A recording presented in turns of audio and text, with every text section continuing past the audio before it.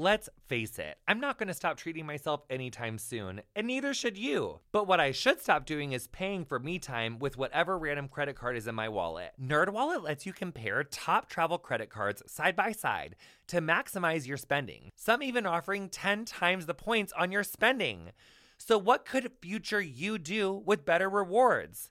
Honey, is it like a gorgeous free flight that you would have had to have paid for, but honey, you're saving that flight money? Is it a gorgeous room upgrade? Is it like a gorgeous 2-bedroom suite instead of a 1-bedroom suite? So your in-laws or your friend could stay over there in that room so you don't have to hear them doing whatever with what they're doing in your guys' room?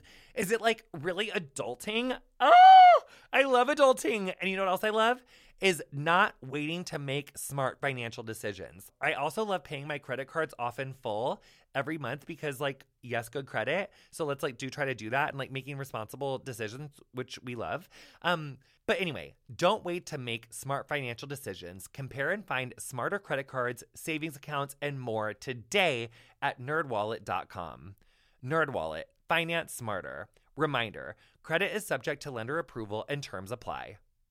Let's face it, I'm not going to stop treating myself anytime soon, and neither should you. But what I should stop doing is paying for me time with whatever random credit card is in my wallet. NerdWallet lets you compare top travel credit cards side by side to maximize your spending. Some even offering 10 times the points on your spending.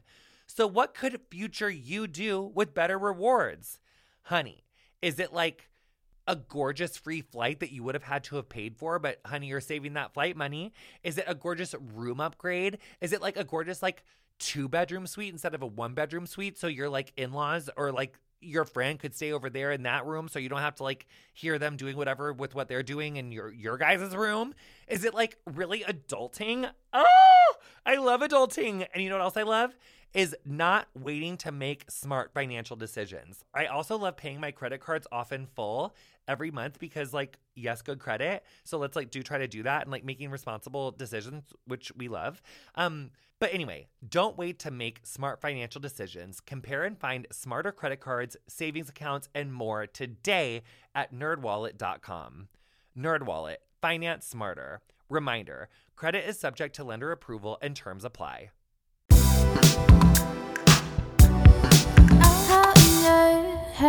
Welcome to Getting Curious. I'm Jonathan Van Ness, and every week I sit down for a gorgeous conversation with a brilliant expert to learn all about something that makes me curious. Every time you cross into a country, you have to present your travel documents, honey. We're out here doing it all the time. Maybe it's a passport or a visa. Maybe it's both.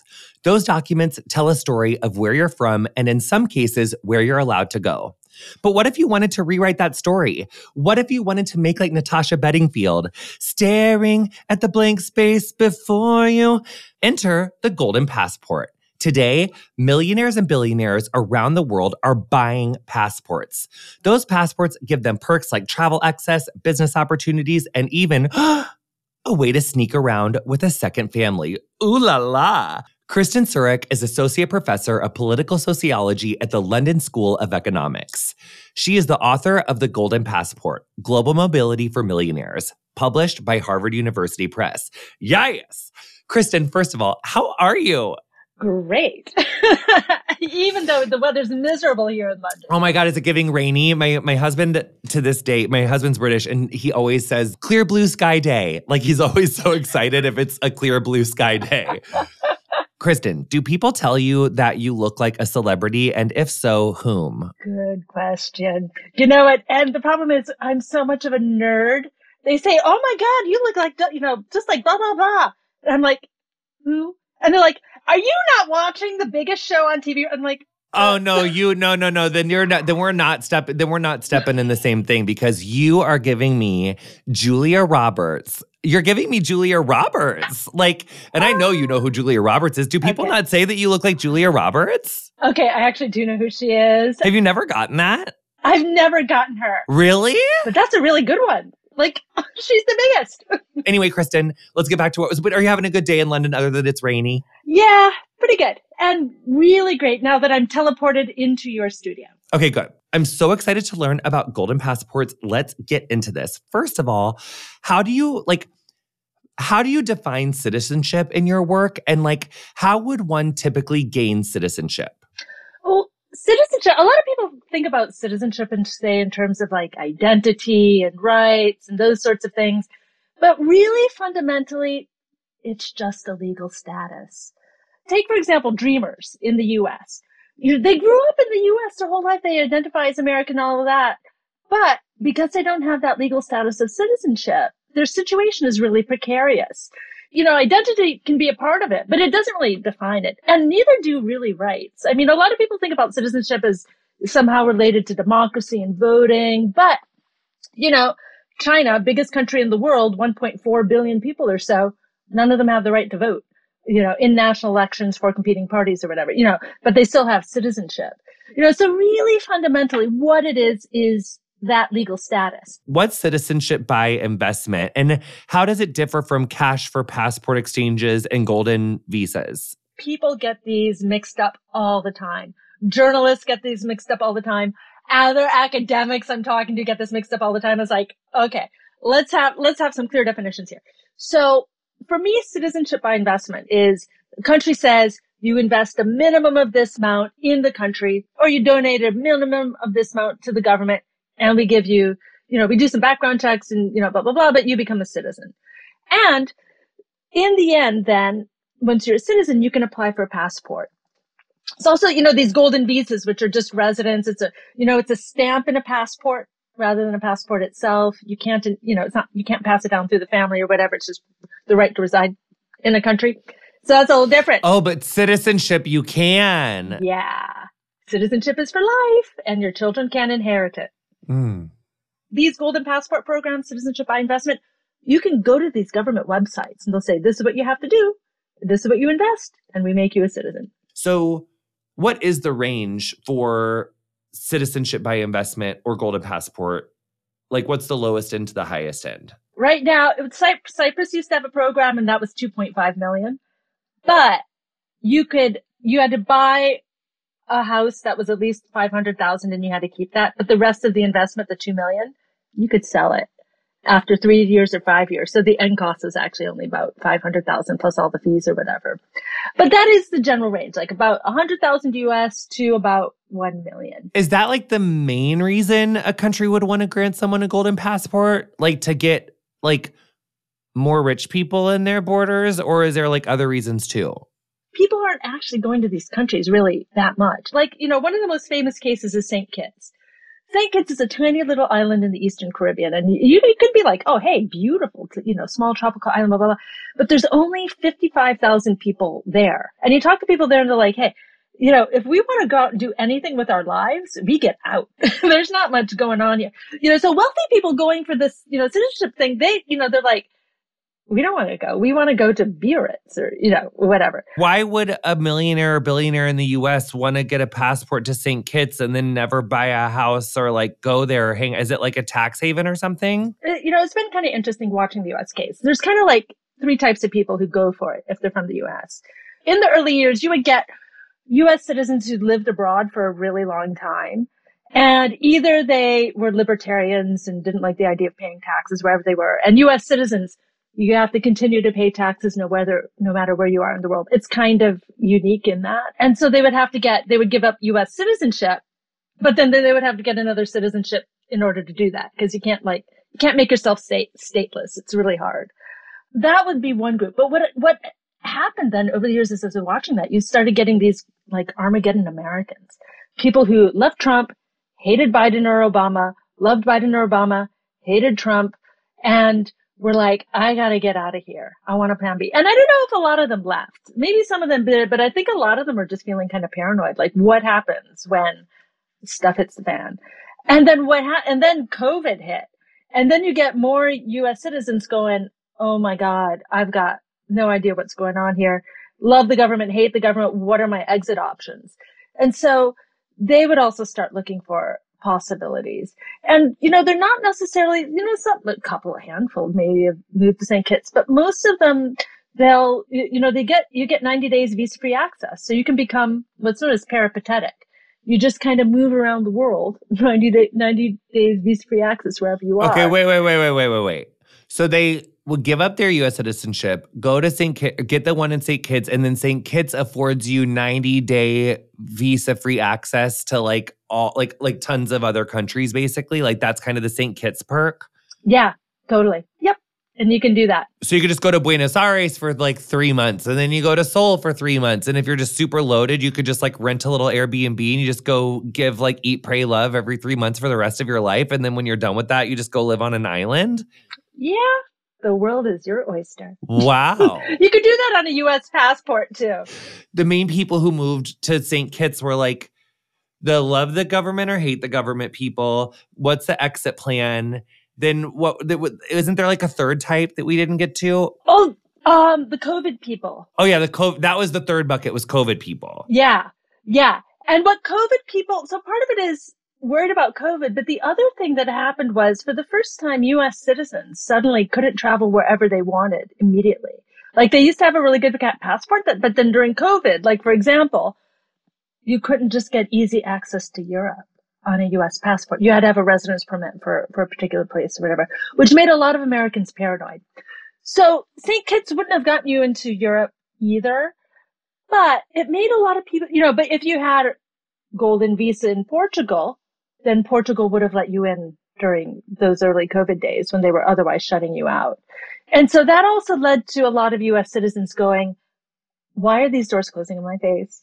I'd like to keep them all open. And so they started going for like plan B, plan C, plan D, plan E, and getting a lot of residence and citizenships in other places in the world just because they're like, oh my God, like doors could slam in my face. What's up with that? Wow. So that's like really rich people. You got to have like probably like $1 million or $500,000 per residence and citizenship, right? So you got to be really like rolling in the dough to just be doing like A, B, C, D, E, right? Oh, totally. But citizenship can be as cheap as $100,000. Where? Dominica. Where's that? It's in the Caribbean. Another one of those little tiny islands. And, I think right now St. Kitts, they just put up their price. It's $250,000 US, but you can get it somewhere, for the whole family for about $200,000 US. Damn, for Dominica or for or Grenada. How much is Grenada? Because that's pretty down there. I know. Good question. I think it's $220. I'm not sure. Grenada. You've got to kind of watch them because sometimes they have sales. And you don't even have to buy a house? You can donate to the government and just be done with it. Just basically pay a fee. What's the coolest stuff that you can do? Like what's like Grenada get you? Or like what's Portugal get you? Or does Portugal get you like an EU access? Okay, well let's start with Grenada because they also can get you some like really interesting things. Like Grenada has visa-free access to the EU. So if you're a citizen of like, I don't know, Vietnam, probably India, you don't have visa-free access to the EU. You can apply for a Schengen visa and you might get that. You might get that for a year. You might not get that, blah, blah, blah. But man, it gets you into the EU for 90 days. What's also super interesting though is it has an E2 treaty, if you're a nerd, E2 treaty with the US. So say you're Chinese and you want to live in the US. China doesn't have an E2 treaty with the US, but Grenada does. So you become a citizen of Grenada. And then if you invest in a business in the US, 200,000 or so, you can get a residence permit for the US. Okay, so what about Portugal? How does a bitch get over? No, tell me everything, Kristin. Okay. So Portugal, well, even better than Portugal is Malta. Like, they have legal weed. How do you go to Malta? I want to go to Malta. Is that my escape plan? Because what about me? I'm not a doomsdayer. Like, I live in fucking Texas. I'm scared as shit. Like, I feel like it's going down. Like, where should I go? Is Malta legal weed? Okay. If you have access to anywhere, like money is not a question, I would say go for Malta. Because how much is it? It's about $1 million. Oh Jesus, that's a little Olsen money. I'm not quite there yet. Like I don't know what to do. Like I don't think I can do $1 million. That's like a lot. I know. But what do you get if it's aspirational? Like what do we get if we get into Malta?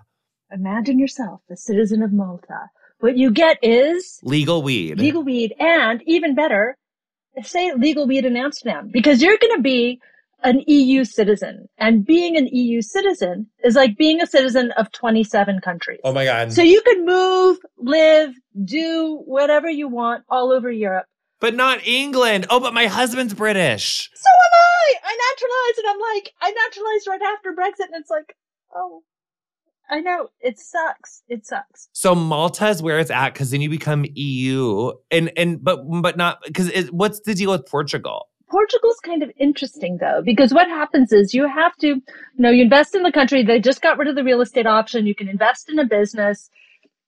I think they put the price up. It's probably close to 500,000 now. You have to go to the country for 14 days in the first 2 years, and after that for 7 days the next several years. And I think after 5 or 6 years, then you can apply to become a Portuguese citizen. So it could turn into citizenship. It's not that hard to do the residence. Hard. Go spend a week on, the Algarve coast. Yeah. Or go surfing or whatever. Yeah, in Navarre, yeah. But don't you have to learn to speak Portuguese and stuff? No. What about Malta? Is there like a citizenship for Malta? Do you have to like learn Maltese or something? You have to show the intent to make Malta your home. So when you apply for citizenship, you invest your money, you have to rent or buy real estate, you donate to the government, and then you have to donate to some charities. You need to join some clubs, and you do need to spend a little bit of time there. Maybe if they've got legal weed, you can do it on like Planet 9 or whatever.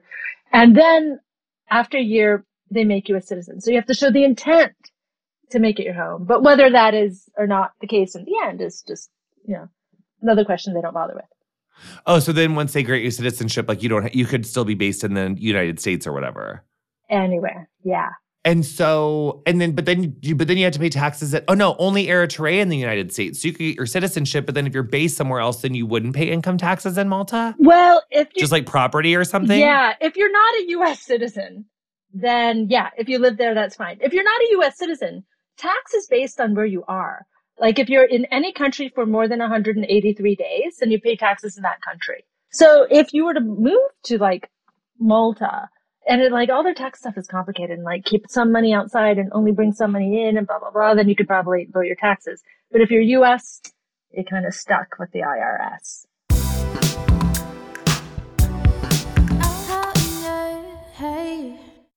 Darling, I was on a vacation recently and stayed at an Airbnb, and then I realized that while I was away, my empty house could be making money, honey. If you're someone like me that is busy and not home all the time, your home could be an Airbnb, and it's actually pretty simple to get started. Even if you don't have a whole house, you could start with just a spare room. Personally, I really enjoy staying at Airbnbs. I really do. I love a good Airbnb. Who is that? Come back, British you. And it really is a great way to support local economy and support local people. So Airbnb is fabulous. And I know I was doing my British voice earlier, but we love Airbnb. So think about what you could do with some extra cash, whether you're looking to treat yourself to something nice, like a shopping spree or a spa day, or start a whole side hustle. Airbnb can help you be that person. Your home might be worth more than you think. Find out how much at airbnb.com/host. If you're like me, the threat of fascism is weighing on you this year. But even when the F word is uttered, way too few of us are considering the full scope of the danger, let alone how to really stop it. The Refuse Fascism podcast, hosted by Sam Goldman, names it, dissects it, and connects in-depth analysis of what fascism is with the understanding and urgency we need to defeat it. And she is joined by great guests to discuss the threat of civil war, attacks on abortion rights and trans rights, Trump and the theocrats, Project 2025, efforts to erase history and critical thinking, and much more. Check out recent episodes featuring Kathleen Belew, Jeff Charlotte, Sarah Posner, Wajahat Ali, Dahlia Lithwick, and many more. Subscribe to the Refuse Fascism podcast on your listening platform of choice or go to refusefascism.org/podcast.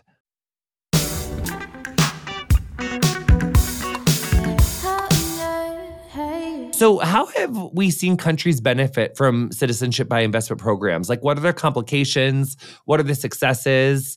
And I'm guessing that locals might not like them, but what do locals think about these programs? In some countries, when I went to St. Kitts, people were really proud of the program. They were like, yeah, we invented it. It's our thing. But it was politics is really heated in that country. It was either they were really pro the party in power and hated the opposition, or really pro the opposition party, hated the party in power. So it'd be the previous government was, that ran the program into the ground. They were so corrupt. The present government's great, or the other round, blah, blah, blah. That was St. Kitts. It was really interesting. But then I went to Montenegro, where like everybody I talked to, the first word out of their mouth was, I was like, yeah, so what do you think of citizenship by investment? They would say, oh my God, the government's so corrupt. Like, okay. That was the first thing out of their mouth. And then I went to Vanuatu. Like, have you ever heard of Vanuatu? Yeah, I have. But where is that? Is that in like the Samoan Islands? Yeah, it's near there. It's in the Pacific. Like, I had never heard of Vanuatu until I started studying the stuff. And then I had the opportunity to go to Vanuatu. And when I went there and I asked locals about it, they were all, first of all, they all thought I was Australian, because that's like, whatever, where white Westerners come from if they're going to Vanuatu. And they would say, I'd be like, so what do you think of citizenship by investment? Like, we're selling citizenship. Who wants our citizenship? We all want to get out of here. How do I get citizenship in Australia? Get me out of here. Marry me. I want to get out. So it would be arranged in terms of what locals thought about this. What about like Canada, Australia, New Zealand? Like, does Australia do this? It's mega expensive. I can't remember. It's something like 2 million or 5 million or so. If it's one of those things where you just park your money in the country and you get residence. If you go there and say you're going to build a company, and if you're wealthy enough, you just pay somebody to build your company for you and don't bother with it, then I think the price might come down a little bit. But yeah, you can totally get business investor stuff for Australia, for New Zealand. Canada, if you build a business, they'll give you a residence permit. Canada, though, used to have like the biggest like golden visa where you just bought real estate. I was traveling around the world, going to like Hong Kong and Dubai and whatever, even, Moscow or whatever before the invasion, London. And I would like try to find people who knew the scene and been there for a long time. And when I would discover them, it was like they were all Canadians. And not only were they all Canadians, they were all from Montreal. And I was like, what is going on here?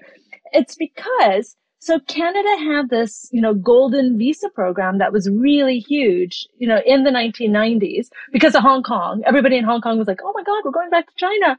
And so, so they all started going into the Canadian program. A lot of these, but because Quebec has its own kind of like situation, because otherwise it would try to break away, it could process applications faster.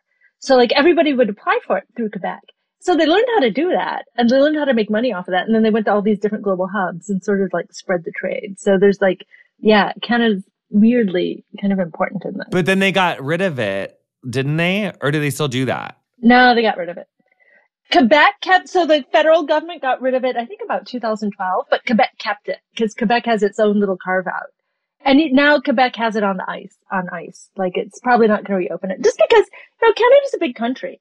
They don't need something like this. This isn't big numbers. It's not significant for them. And then, how did Trump's 2017 immigration ban affect golden passports? And what's the status of them now? Well, it's kind of interesting. What's kind of mind blowing when you think about the role of the U.S. in all this. Like, if you think about citizenship, shouldn't a country have the right to decide who gets to become a citizen or not? Isn't that definitive of sovereignty and what a state can do? Well, what's kind of nuts in this case is that the U.S. is the big puppet master behind the scenes in a lot of cases, where it's really kind of watching what's going on. It's got a lot of levers that it can use to pressure countries in terms of what they're doing.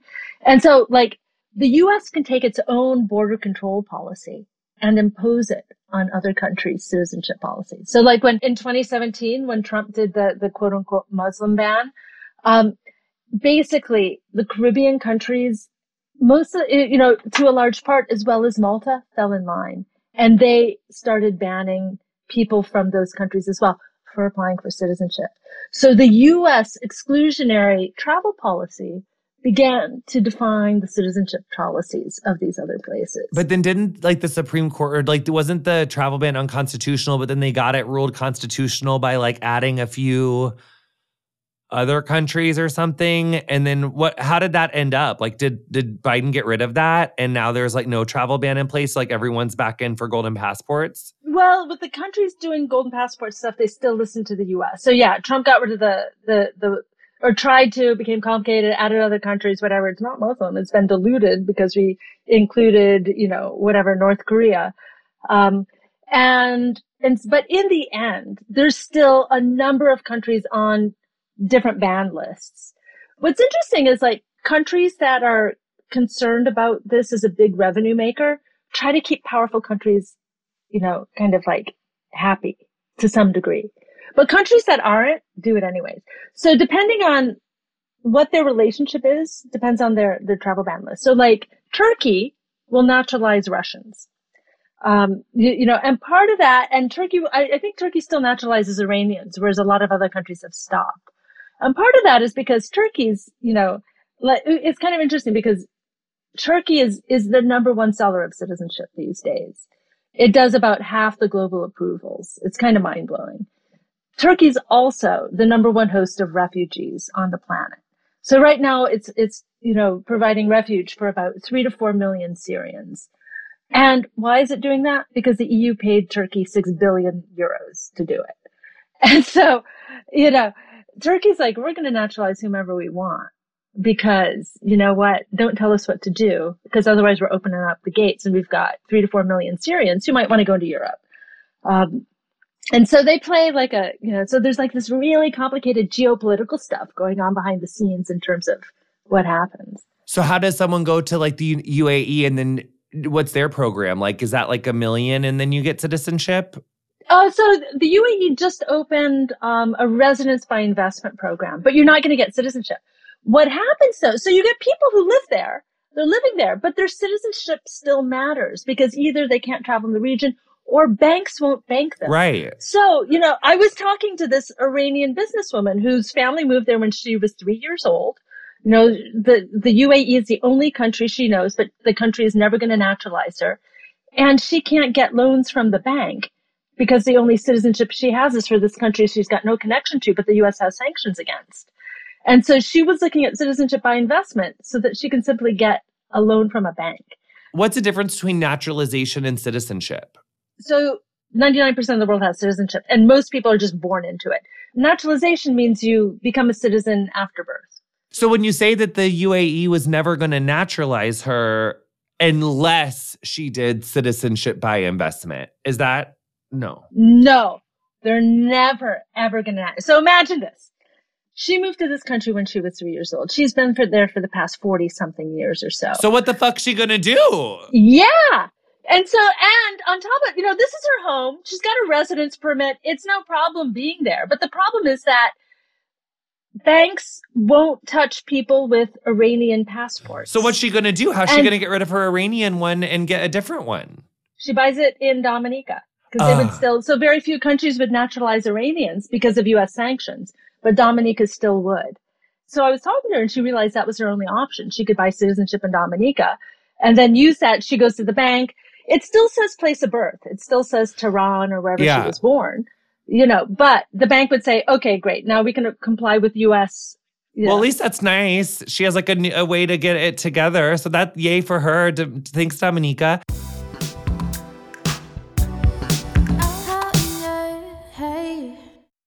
Hey, it's Jonathan Van Ness. Americans United for Separation of Church and State defends your freedom to live as yourself and believe as you choose, so long as you don't harm others. Core freedoms like abortion rights, marriage equality, public education, and even American democracy itself rest upon the wall of separation between church and state. Christian nationalists are attacking these freedoms, seeking to force us all to live by their narrow beliefs. Americans United is fighting back. Freedom without favor and equality without exception. Learn more about AU at au.org/curious. They always say trust your gut. But one time, my gut told me to bleach my eyebrows. And that was fashionable, but not widely well received. While probiotics can't help you with most of your gut decisions, it can give your gut a little bit of support. And Ritual has your back. They made a 3-in-1 supplement with clinically studied prebiotics, probiotics, and a postbiotic to support a balanced gut microbiome. Did you know daily disturbances like poor diets, stress, travel, the use of certain medications, and plenty of other factors can throw off your gut microbiome? Oh no! Enter Ritual. Their Symbiotic Plus has been a gorgeous tool. There's no more shame in your gut game. Symbiotic Plus and Ritual are here to celebrate, not hide your insides. Get 25% off your first month for a limited time at ritual.com/curious. Start Ritual or add Symbiotic Plus to your subscription today. That's ritual.com/curious for 25% off.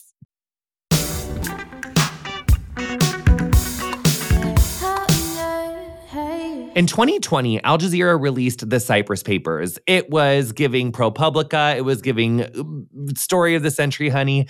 And also like Panama Papers or something. Was that the same thing or just like the same era? What was the deal with that golden passport corruption scandal in the Cyprus Papers? Oh, yeah. That's an amazing. If you haven't watched that video, it's such an amazing video to watch. So basically, a bunch of Al Jazeera reporters went undercover and had like secret hidden cameras. And they were pretending to represent like a Chinese business person with a criminal record. And, you know, they're talking to him. They would be like, how do we get this person through? They're like, can they get the money in Europe? Then you're fine. And in the end, like the last scene, they're having lunch at the house of the Speaker of like the House of Representatives, like the top person in their Senate kind of thing. And the guy, and they're like, yeah, you know, can we get this guy? And he's like, yeah, no problem. You just invest rather than 2.5 million, invest 20 million in my friend's real estate project and you're fine. You know, so basically. And what kind, was that in Cyprus? In Cyprus, yeah.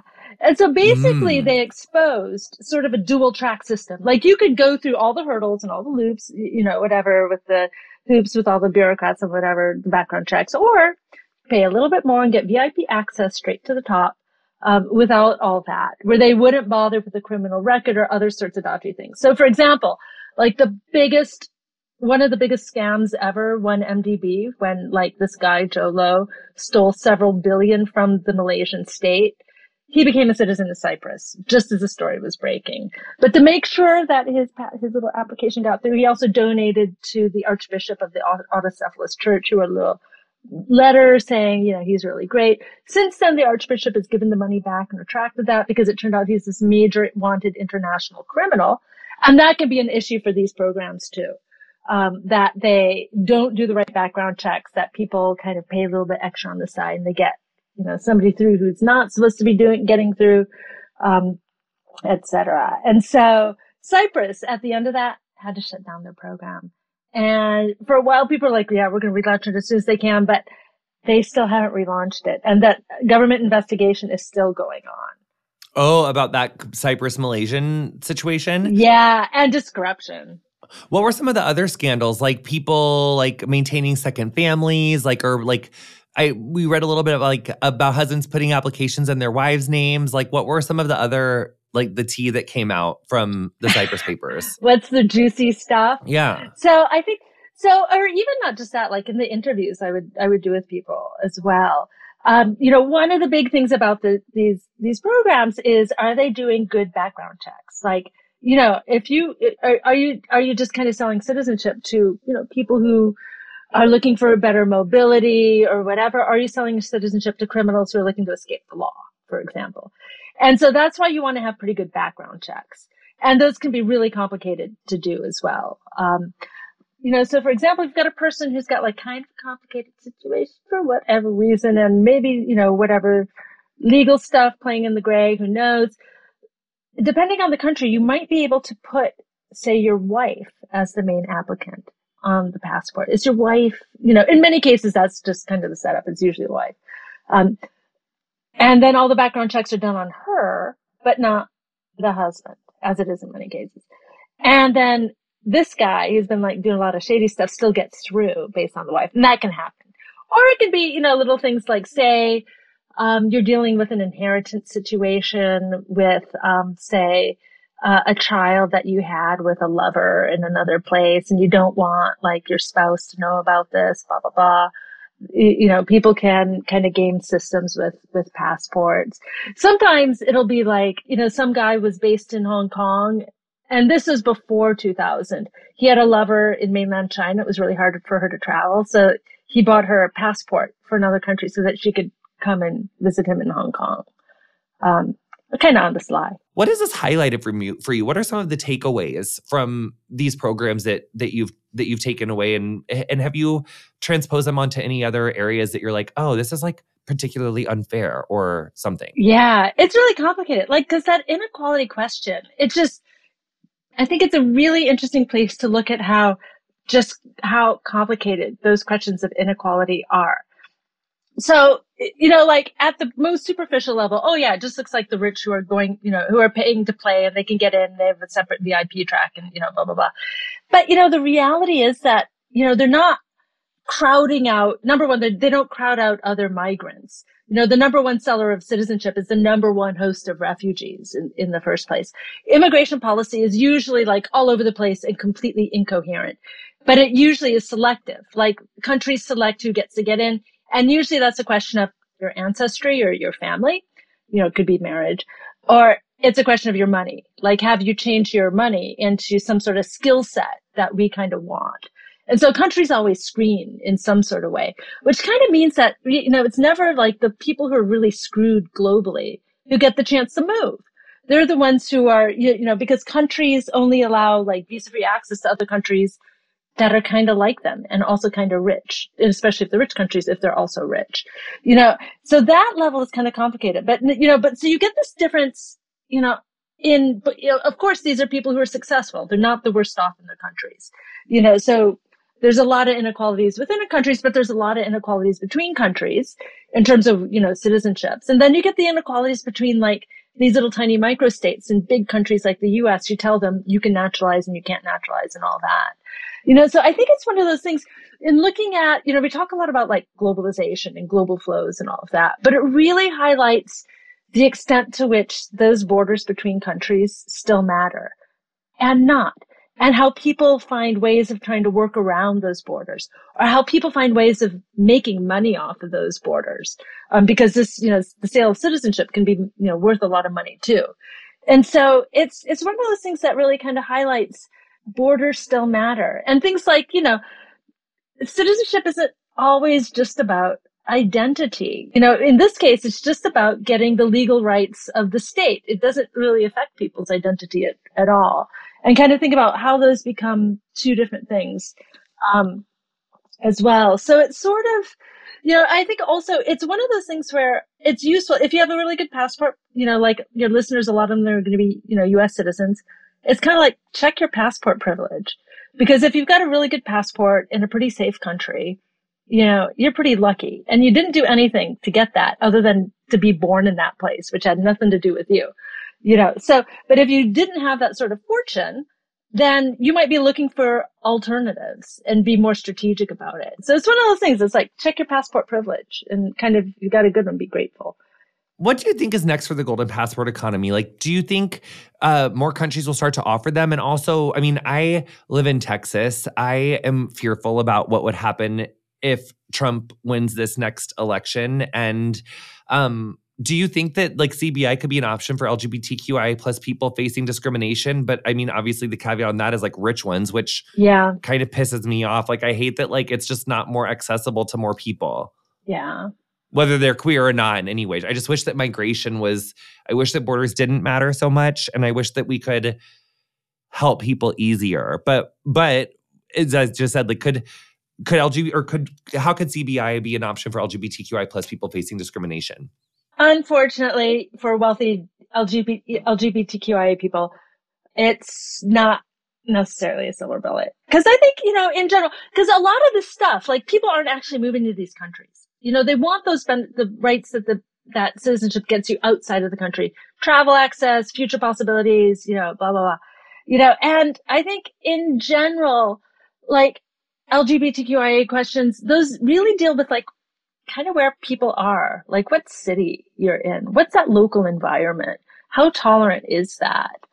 And, so it's not even like a country level question. The country level part can be important, especially like rights, around marriage and stuff like that. Recognition, kids, yeah. But I think in terms of quality of life, it's much more that local level, which kind of shows how, the ways in which citizenship doesn't necessarily matter. It's really about that local community. And then one place that we didn't talk about that, every time I go to the United Kingdom with my husband, like they have a huge foreign, like national community, like in the United Kingdom. Like what's their CBI program? And like they have like that whole money laundering thing. Like they're going through all sorts of shit. Oh yeah. So they used to have a golden visa program. So just residents, it needed to invest £2 million. So it wasn't cheap. And you had to spend at least 180 days in the country every year. But they got rid of that about a year ago.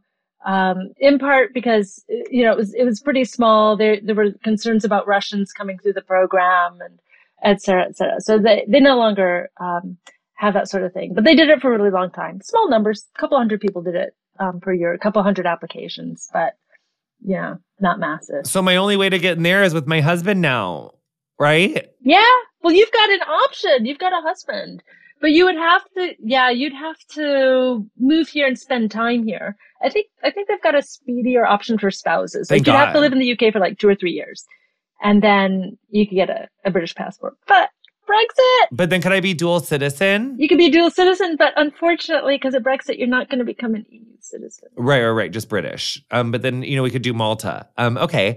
So how do we stay in the loop about golden passports? Like, and also like, what's next for you in your work? Like, do you keep your followers up on the golden passport apps? Like, are you on the Twitter? Are you on the Instagram? Where can people follow you? Like, what are you doing next? Yeah. So I'm on Twitter and, let's see, like LinkedIn, and I need to get like a decent website because I don't know. I usually don't think about that stuff. You're a published author. Yes. I need to be mediated. You should get on the TikTok so that you can keep people up to date about golden passports. I think there's like a really niche audience there for that. I think you should get into it. And do little videos and stuff. Yeah. Cause yeah, and like explaining it, kind of what we've been talking about. And then every time like a news story comes out, you could use that green screen feature and use the news story and then explain like what that news story is saying. Okay, that's so good. I need to start doing this stuff. There's this PR crisis lady on TikTok who's always like talking about like everybody's PR crises and like what she thinks that they should do.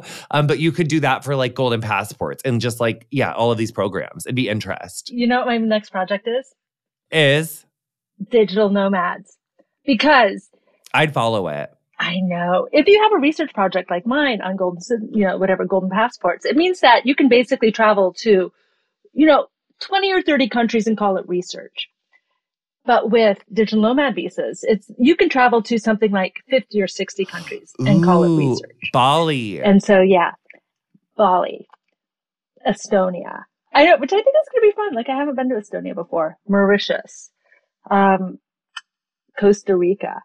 So yeah. So next up, digital nomads. Is that good because you could like basically if you even just like lower cost of living, like if you could just like be like, you know what, this apartment's fucking expensive. It's expensive as shit here. Like I'm going to go to Costa Rica and rent something, just like do something cheaper for like 3 months at a time and do that just like save up money almost. Like if you did that in a few different countries.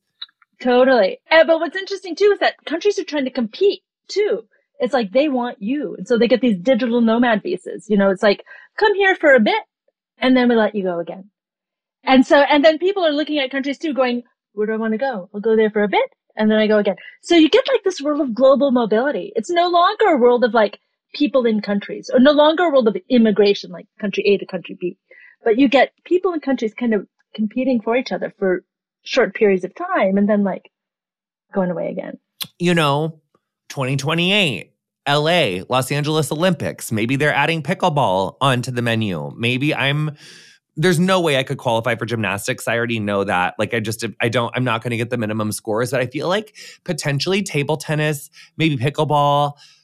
I don't know about speed walking. I think I like sitting down too much but let's say I wanted to improve my Olympic odds.